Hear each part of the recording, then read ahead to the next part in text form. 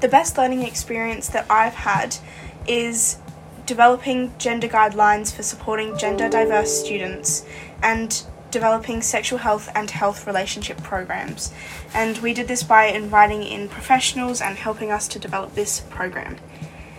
My agency has increased through the fact that the more involved I was, the more involved I wanted to be.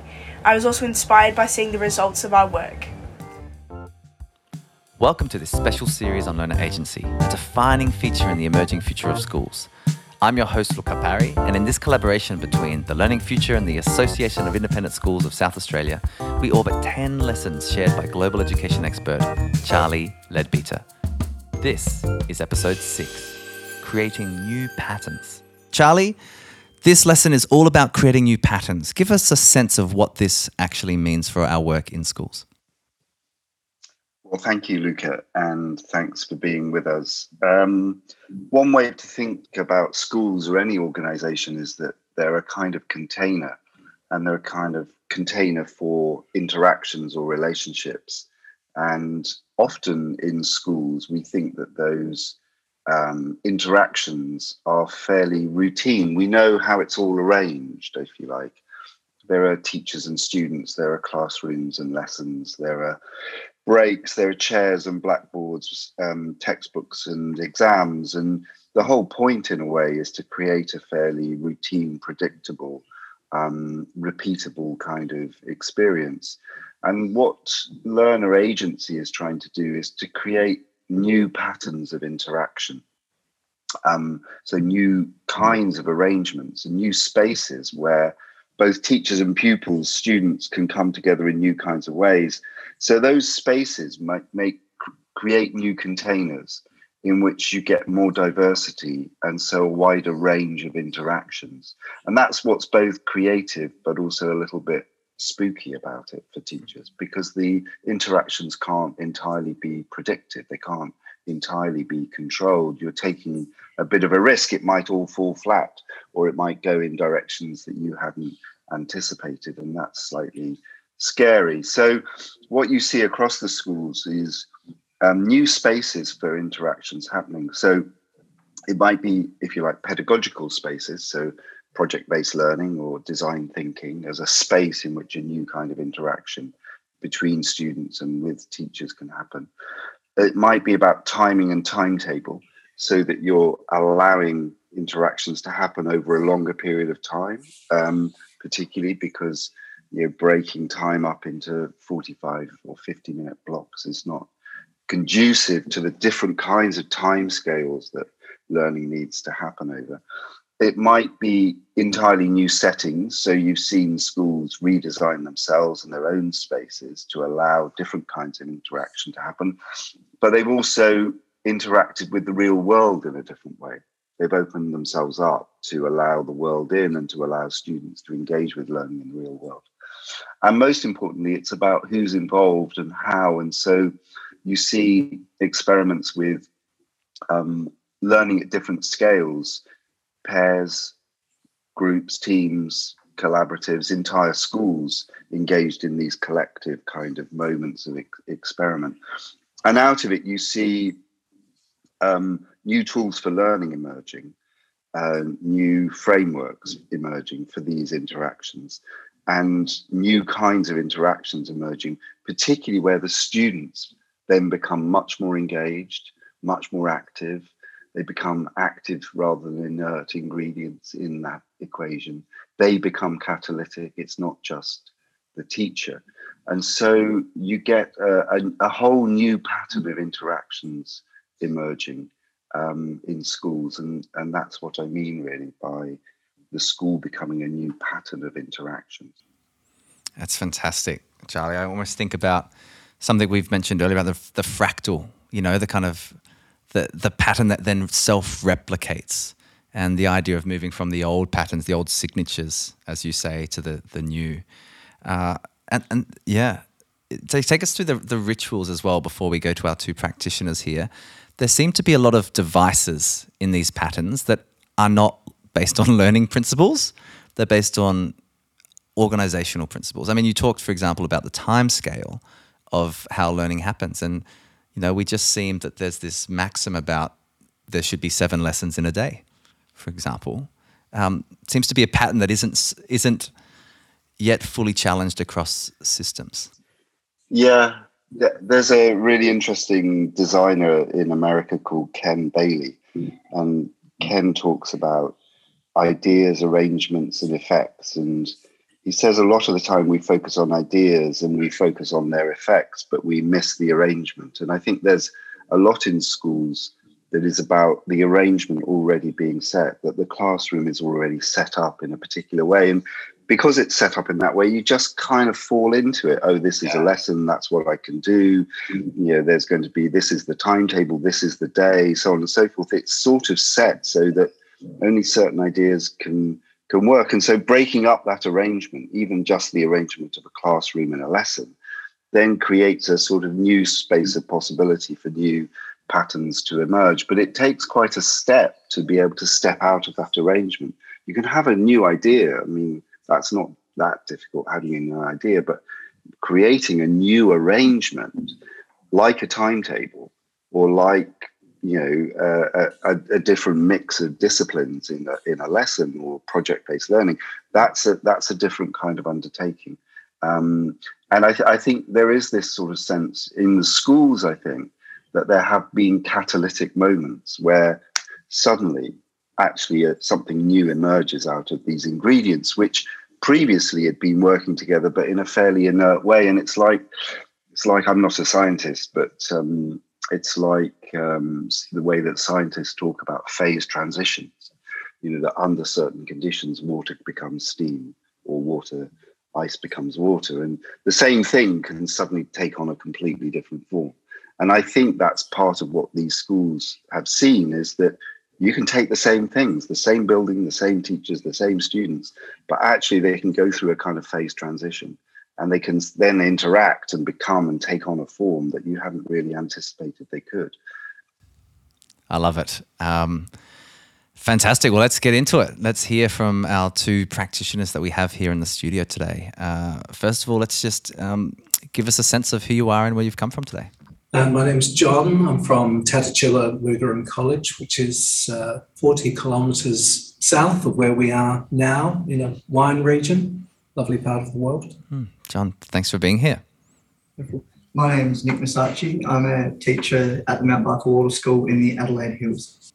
Great to have you both here. Let's start with you, Nick. Let's get a bit of a sense of the journey towards creating new patterns. We've just heard from Charlie, the conception about how we might try to phase transition in our schools, take on new forms. Give us a sense of where this work started for you and where you've gotten to so far.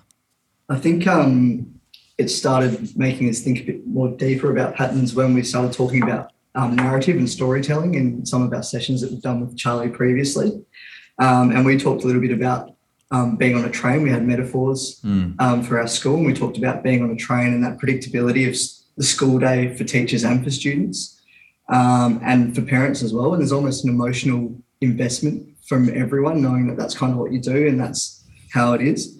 And then we've kind of looked at this new model of scuba diving where it's a shared experience, but everyone's kind of looking and seeing different things through their own eyes.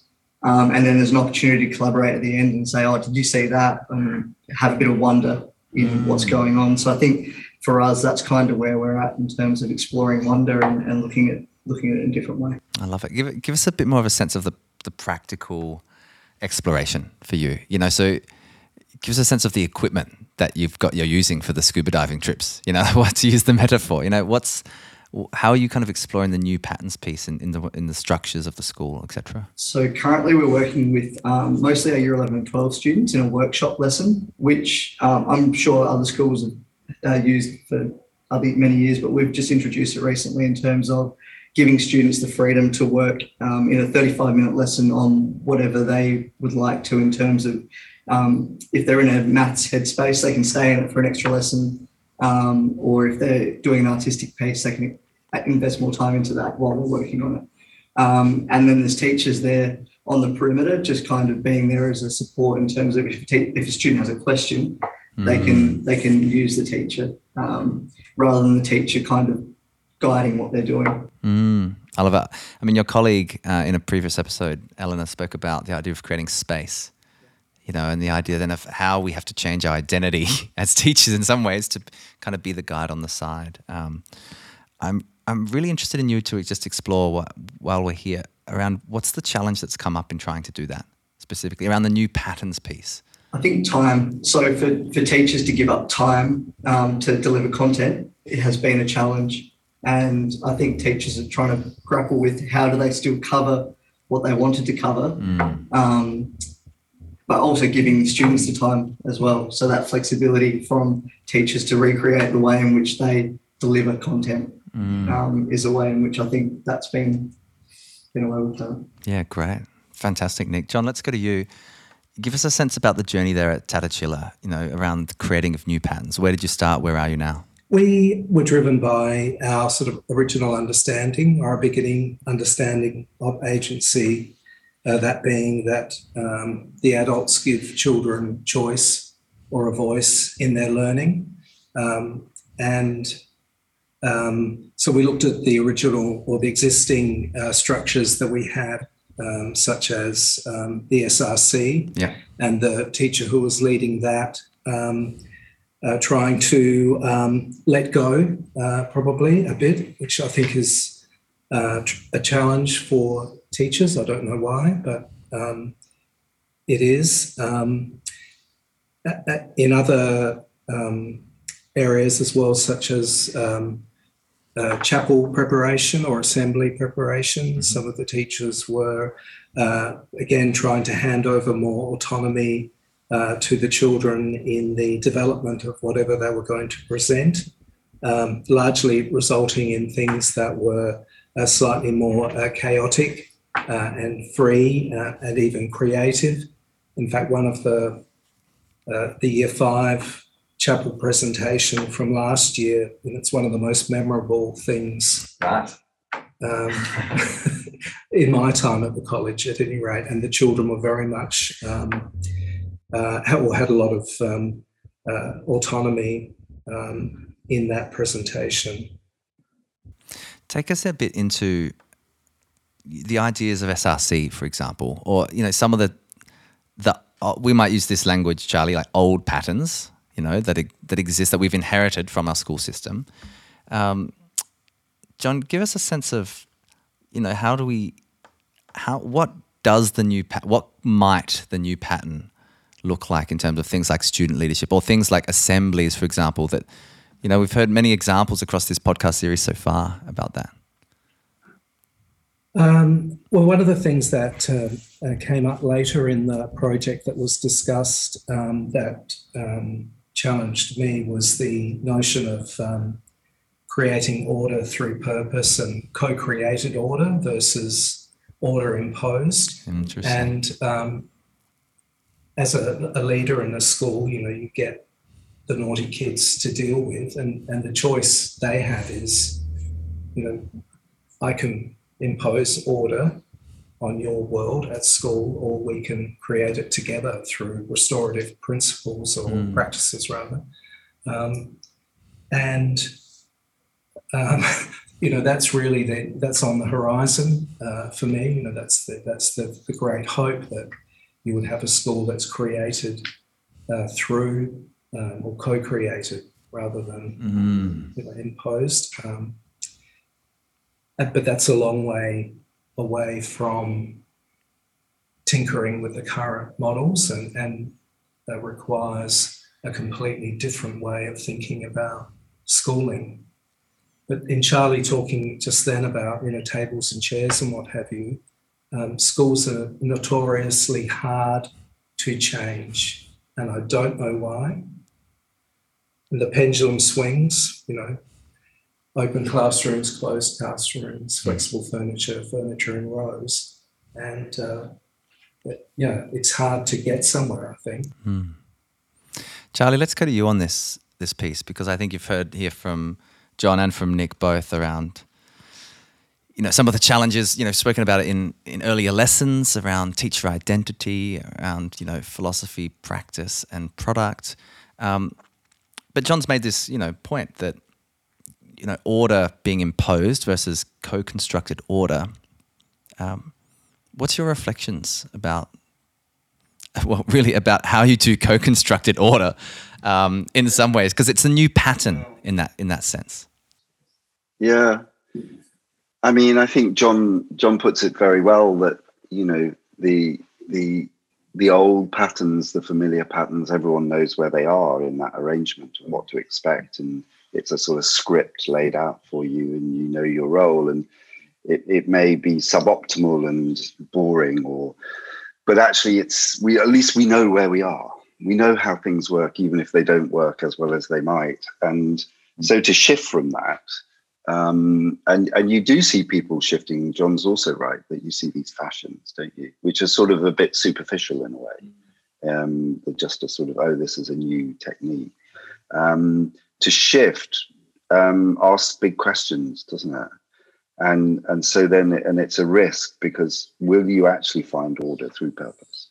It's much harder. It takes more, and as Nick said, it takes more time. You can't do it quickly, and sometimes you need to do it quickly. So, the sort of fall back into the old way is so easy. So then really understanding how you create both a sense of purpose, but also a place to start, I suppose. Where do you start so you can build up momentum? You can build up a different kind of practice and show it. And I think that's one of the questions I think the schools have grappled with. Do you start with the whole school and it's a whole philosophy, or do you start in this place and try and build it out of kind of the way you do presentations at an assembly or in a chapel?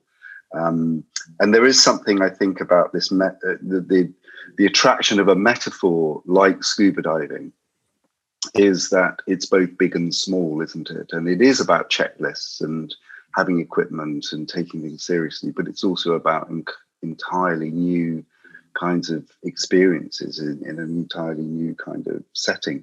So I think the power of those metaphors is important to keep people oriented back to, well, what's the different thing that we're trying to do? How do I get back to that? And so it's a constant process of sort of trying to reorientate yourself back to the different thing and away from the familiar thing, which is easy, we can slip into, but actually won't get us what we think is really possible. Charlie, I'm interested, and John and Nick, just your responses on this. I just heard the idea of the rituals that take place and the language that's used in the school, and how difficult it is to shift the arrangement, as Charlie's just said.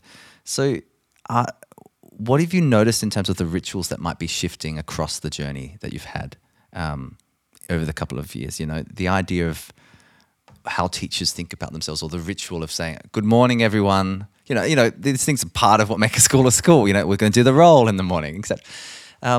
Is there any comments or reflections you'd have on that? Any rituals that have shifted because of this work so far?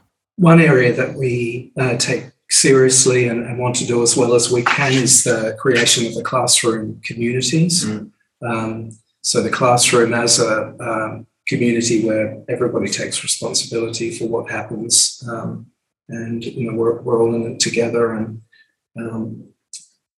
everyone has responsibility for the behaviour and the learning in the community, and we all belong there, and all of that. So it's something that we have encouraged teachers to invest time in, and to view it as an opportunity for the children to be agents of their own destiny within that mini society.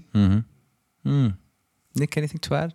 I guess being a Waldorf school, we have the head, heart and hands that we look at daily, and we talk about what like a morning verse and afternoon verse is kind of part of our ritual of what we do on a day-to-day basis. But I think, as Charlie mentioned, the changing of the rituals can be tricky. And as I mentioned before, like you expect things in different year levels. So our parents come in and say, oh, this is what we do in this year level. We go on this particular camp. So I think when that changes, it's interesting to see how students and parents and teachers react to, oh, that's what we have always done, sort of thing. So I think changing those rituals from what you do year to year is interesting. What do you think so far the greatest challenge has been? Nick, you spoke about time, for example. John, you've talked about kind of the stickiness of change. Give us a sense of what's been the challenge and have you been able to successfully navigate it so far?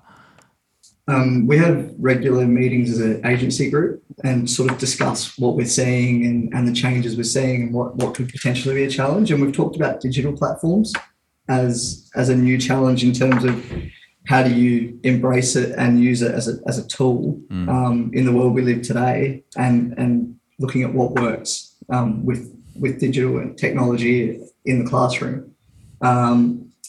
And I guess a little bit about the challenge of going up the mountain and then getting to the summit, and then all of a sudden you're going back down the hill and there's that dip. You need to refocus and re-look at what your goals are and what you're trying to achieve out of different aspects of learning. Great. John? I think a challenge is teachers having a sense of their own agency, professional agency, and because I think you become aware of your agency when it's challenged. So, that thing of sense of I'm not allowed to do this anymore, or things change, and so your professional agency is challenged. So you become aware of really what agency is, but also giving teachers permission. I guess that's one way of looking at agency, to step out and fail or have a wonderful success or whatever it is in whatever they're trying to do. And just to follow up, on this journey, what surprised you? What's kind of jumped out? Because a common theme across this is the idea of having to, be courageous in some ways, step into uncertainty and the creativity that can emerge from that place. Have there been any moments so far? I mean, John, you spoke about a specific assembly, for example, where these fives kind of just wowed everybody.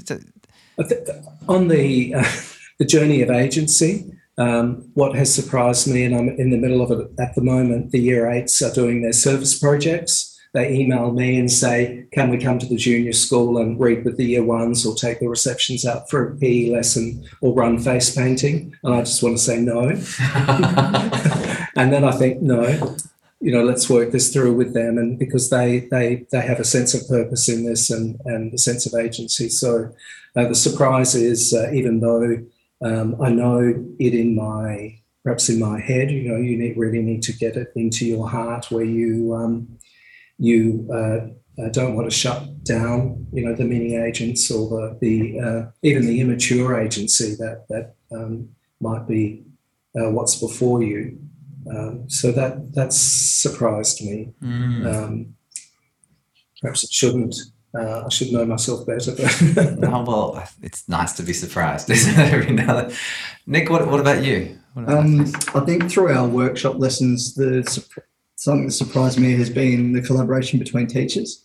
So there's an opportunity to look at what other teachers are doing a bit more. I think teaching can sometimes be a bit of a lonely job. Like, you move from class to class, you don't have a lot of interactions with your colleagues if you're a busy timetable. So I think our workshop lessons have been great in terms of teachers being able to share what's going into lessons, and then students can share what they've been doing in other lessons. So we get this collaborative approach to learning across multiple subjects. And I think it comes into that scuba diving approach, where you might see something else that someone else might not notice. And I think that's been a bit of a surprise, that there's been more collaboration through teachers and students sharing their learning experiences.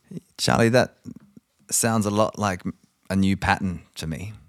So what? It absolutely does, and both those in a way are new patterns. I mean, students coming and proposing and asking, and John going through a different set of reactions to that, which could create a different kind of interaction, rather than a no or a sorry, that's difficult or impossible. I mean, John's talking about making himself open to that possible interaction.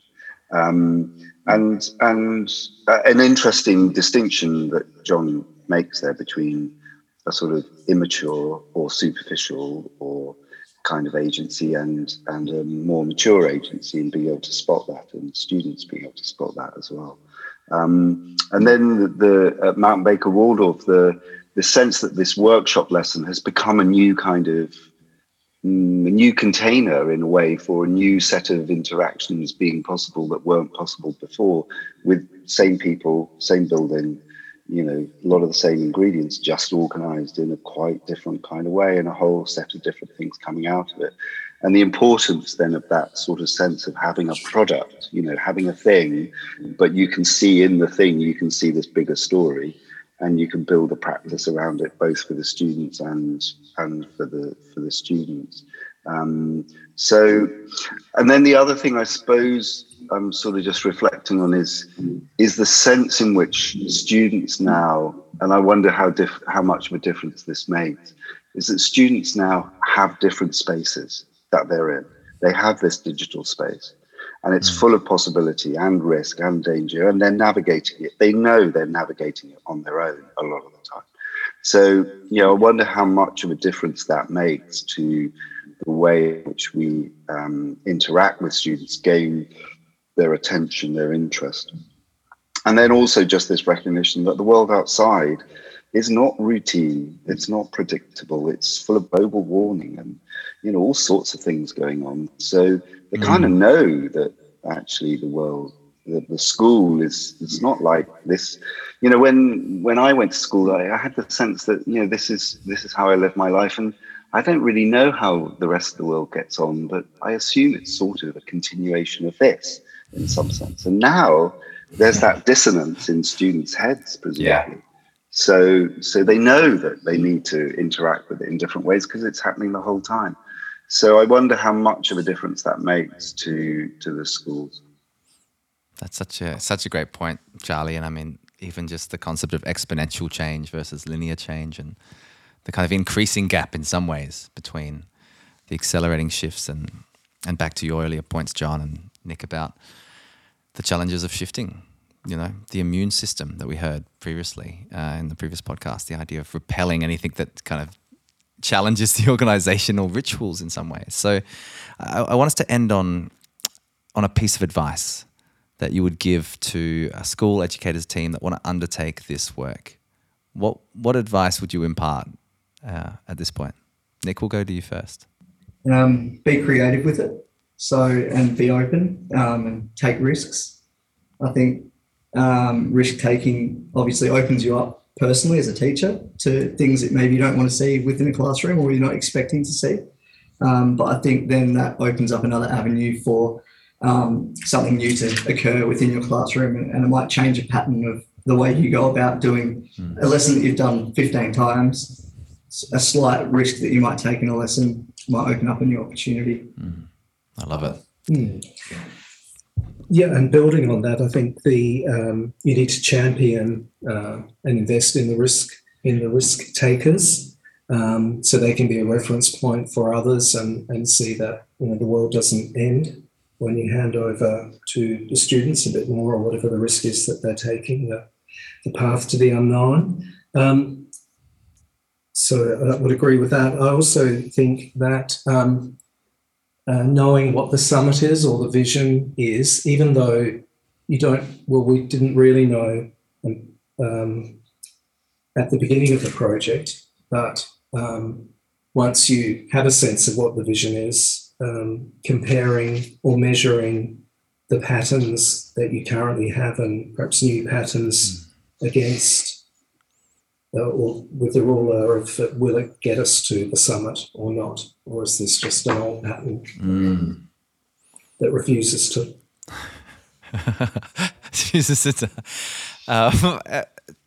Charlie, I want to go to you for the final word in particular. Obviously, consciousness and awareness is the prerequisite here. If you're not aware of the old pattern, then really there's no understanding of how we might create a new one. But what do you want to end us with around this create new patterns lesson? One way of thinking about, there are many different ways of thinking about these patterns, but one way of thinking about it is about rhythm in a way. And I remember a critical moment for me in this whole thing was when I went to see a school in London called School 21, which is set up by someone I know called Peter Hyman. And Peter's views on education are really, really powerful, radical, different, but also very sensible and obvious. And he's a great advocate of building the capability for agency from early on for young people taking initiative and responsibility. And so I'd been talking to Peter for a long time about all these things, but had never really managed to get to School 21. And I went to School 21 for the first time, and he showed me, he said, we're going to go into a lesson. It's a drama lesson and a history lesson at the same time. And it was in a huge space like a hall. And it was 2 drama teachers and 1 history teacher leading a group of, I would say, 60 kids. And they were doing drama. So they were developing a sort of Bertolt Brecht type drama about propaganda, whilst they were doing a history lesson about the rise of the Third Reich.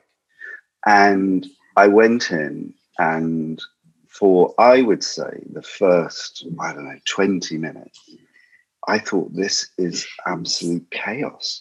You know, there's no learning going on. There's no order. There's no control. How on earth can they hear themselves think?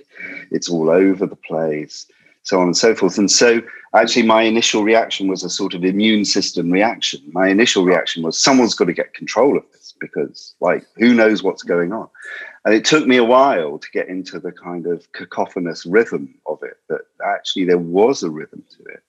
And actually the noise wasn't disorderly. And that actually there were sort of teams of about 12 going round in different groups to different stages, working with the drama teachers. And then a group would peel off and sit in the corner on the floor with the history teacher and go through their workbooks. And as you went on, and then as it turned eventually into a performance where each group performed for the whole group, and then they got critical feedback from the students much more than the teachers, you realize that actually there was this underlying order to it. It wasn't chaotic. It was just an entirely new pattern of reactions. And what those students were doing was learning history through drama and deepening their drama through history, and a team of teachers teaching together in an entirely new way. And that container, which was 2 classrooms with the wall taken out in a double period, had become a container for a completely different set of interactions, which were extraordinarily powerful.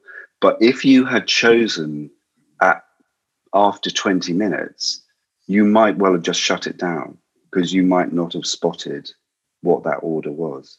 And the immense skill that those teachers were deploying in order to create it, sort of facilitate it, bring it along. And so it's very easy to stop too early. It's very easy to get frightened and step back. But you've got to look for that sort of different kind of rhythm coming through. And there will be a rhythm. I love it. It's a wonderful way to finish our conversation on lesson 6, creating new patterns. A huge thank you to John, Nick, and of course to you, Charlie, for a fabulous conversation. Thank you for listening.